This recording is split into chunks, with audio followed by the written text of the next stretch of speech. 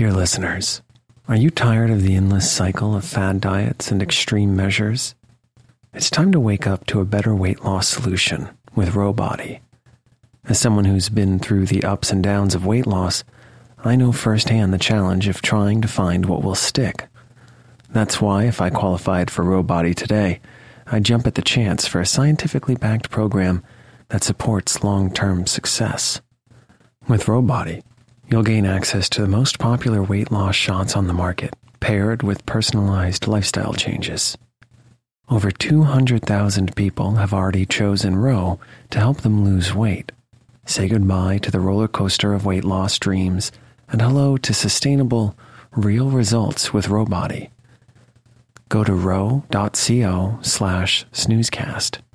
Sign up today and you'll pay just $99 for your first month and $145 a month after that. Medication costs are separate. That's ro.co/snoozecast.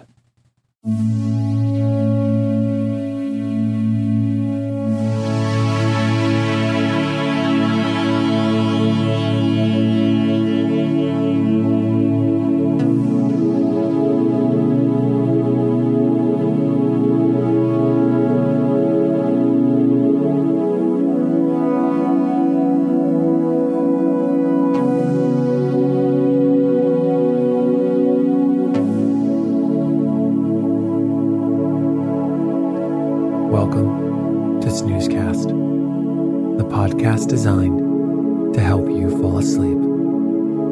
Find us on snoozecast.com and follow us on Instagram @snoozecast to find behind-the-scenes content. If you would like to get an email once a week with upcoming sleep stories and other news, subscribe to this newsletter at snoozecast.com. This episode is brought to you by Ozias Midwinter. Tonight, we'll read an excerpt from Wilkie Collins' 1864 novel, Armadale. It is the third of his 4 great novels of the decade, after The Woman in White and No Name, and before The Moonstone. This is Snoozecast's 3.5 time featuring Collins' work. If you enjoy this episode, you can also find our Moonstone episode from March 2019, our Woman in White episode from December 2019, and the Lazy Tour of 2 Idle Apprentices from July 2020, which Collins co-wrote with his friend Charles Dickens.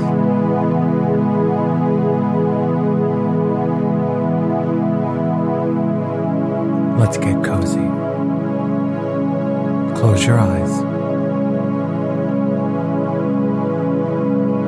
Relax your body into the softness of your bed. Now, take a few deep breaths.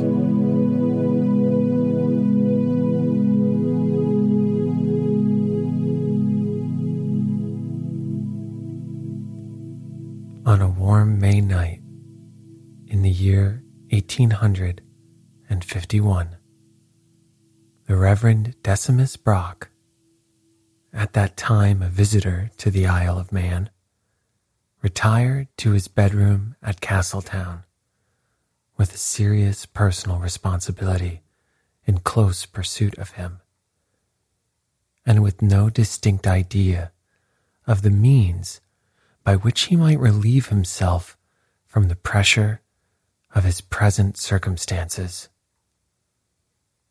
The clergyman had reached that mature period of human life at which a sensible man learns to decline, as often as his temper will let him, all useless conflict with the tyranny of his own troubles.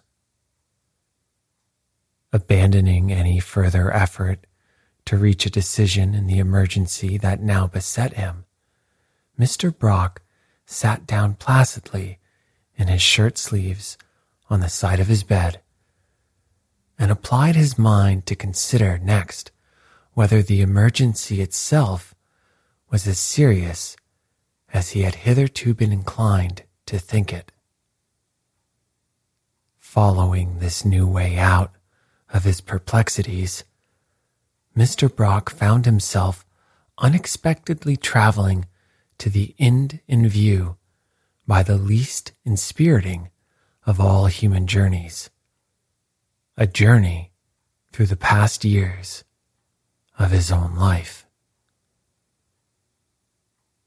One by one, the events of those years, all connected with the same little group of characters, and all more or less answerable for the anxiety which now intruding itself between the clergyman and his night's rest, rose in progressive series on Mr. Brock's memory. The first of the series took him back, through a period of 14 years, to his own rectory on the Somersetshire shores of the Bristol Channel, and closeted him at a private interview with a lady who had paid him a visit in the character of a total stranger to the parson and the place. The lady's complexion was fair. The lady's figure was well preserved. She was still a young woman, and she looked young for her age.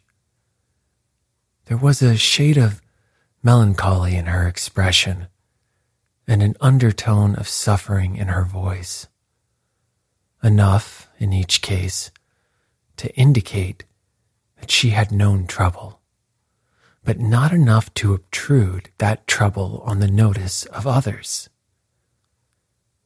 She brought with her a fine, fair-haired boy of 8 years old, whom she presented as her son, and who was sent out of the way at the beginning of the interview to amuse himself in the rectory garden. Her card had preceded her entrance into the study and had announced her under the name of Mrs.